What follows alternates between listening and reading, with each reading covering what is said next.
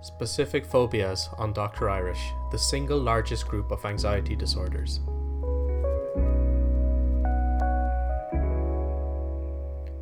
As I mentioned, this is the largest group umbrella term for anxiety disorders.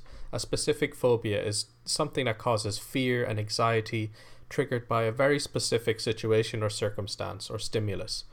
It's so big and affects so many people that somewhere between 5 to 12% of the entire world population have some type of specific phobia. So we all know some of the common phobias like flying, blood, water, highway driving, tunnels, even elevators. Often people recognize that their fear is exaggerated or unreasonable or excessive even.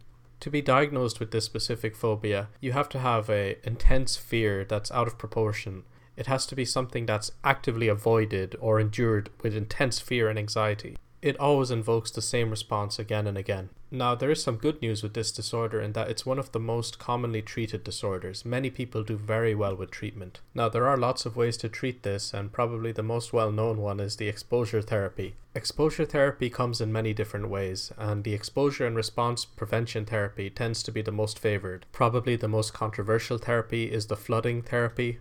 This is when you push the person who has a fear of water into the deep end of the pool. Needless to say, it's very rarely used, if at all.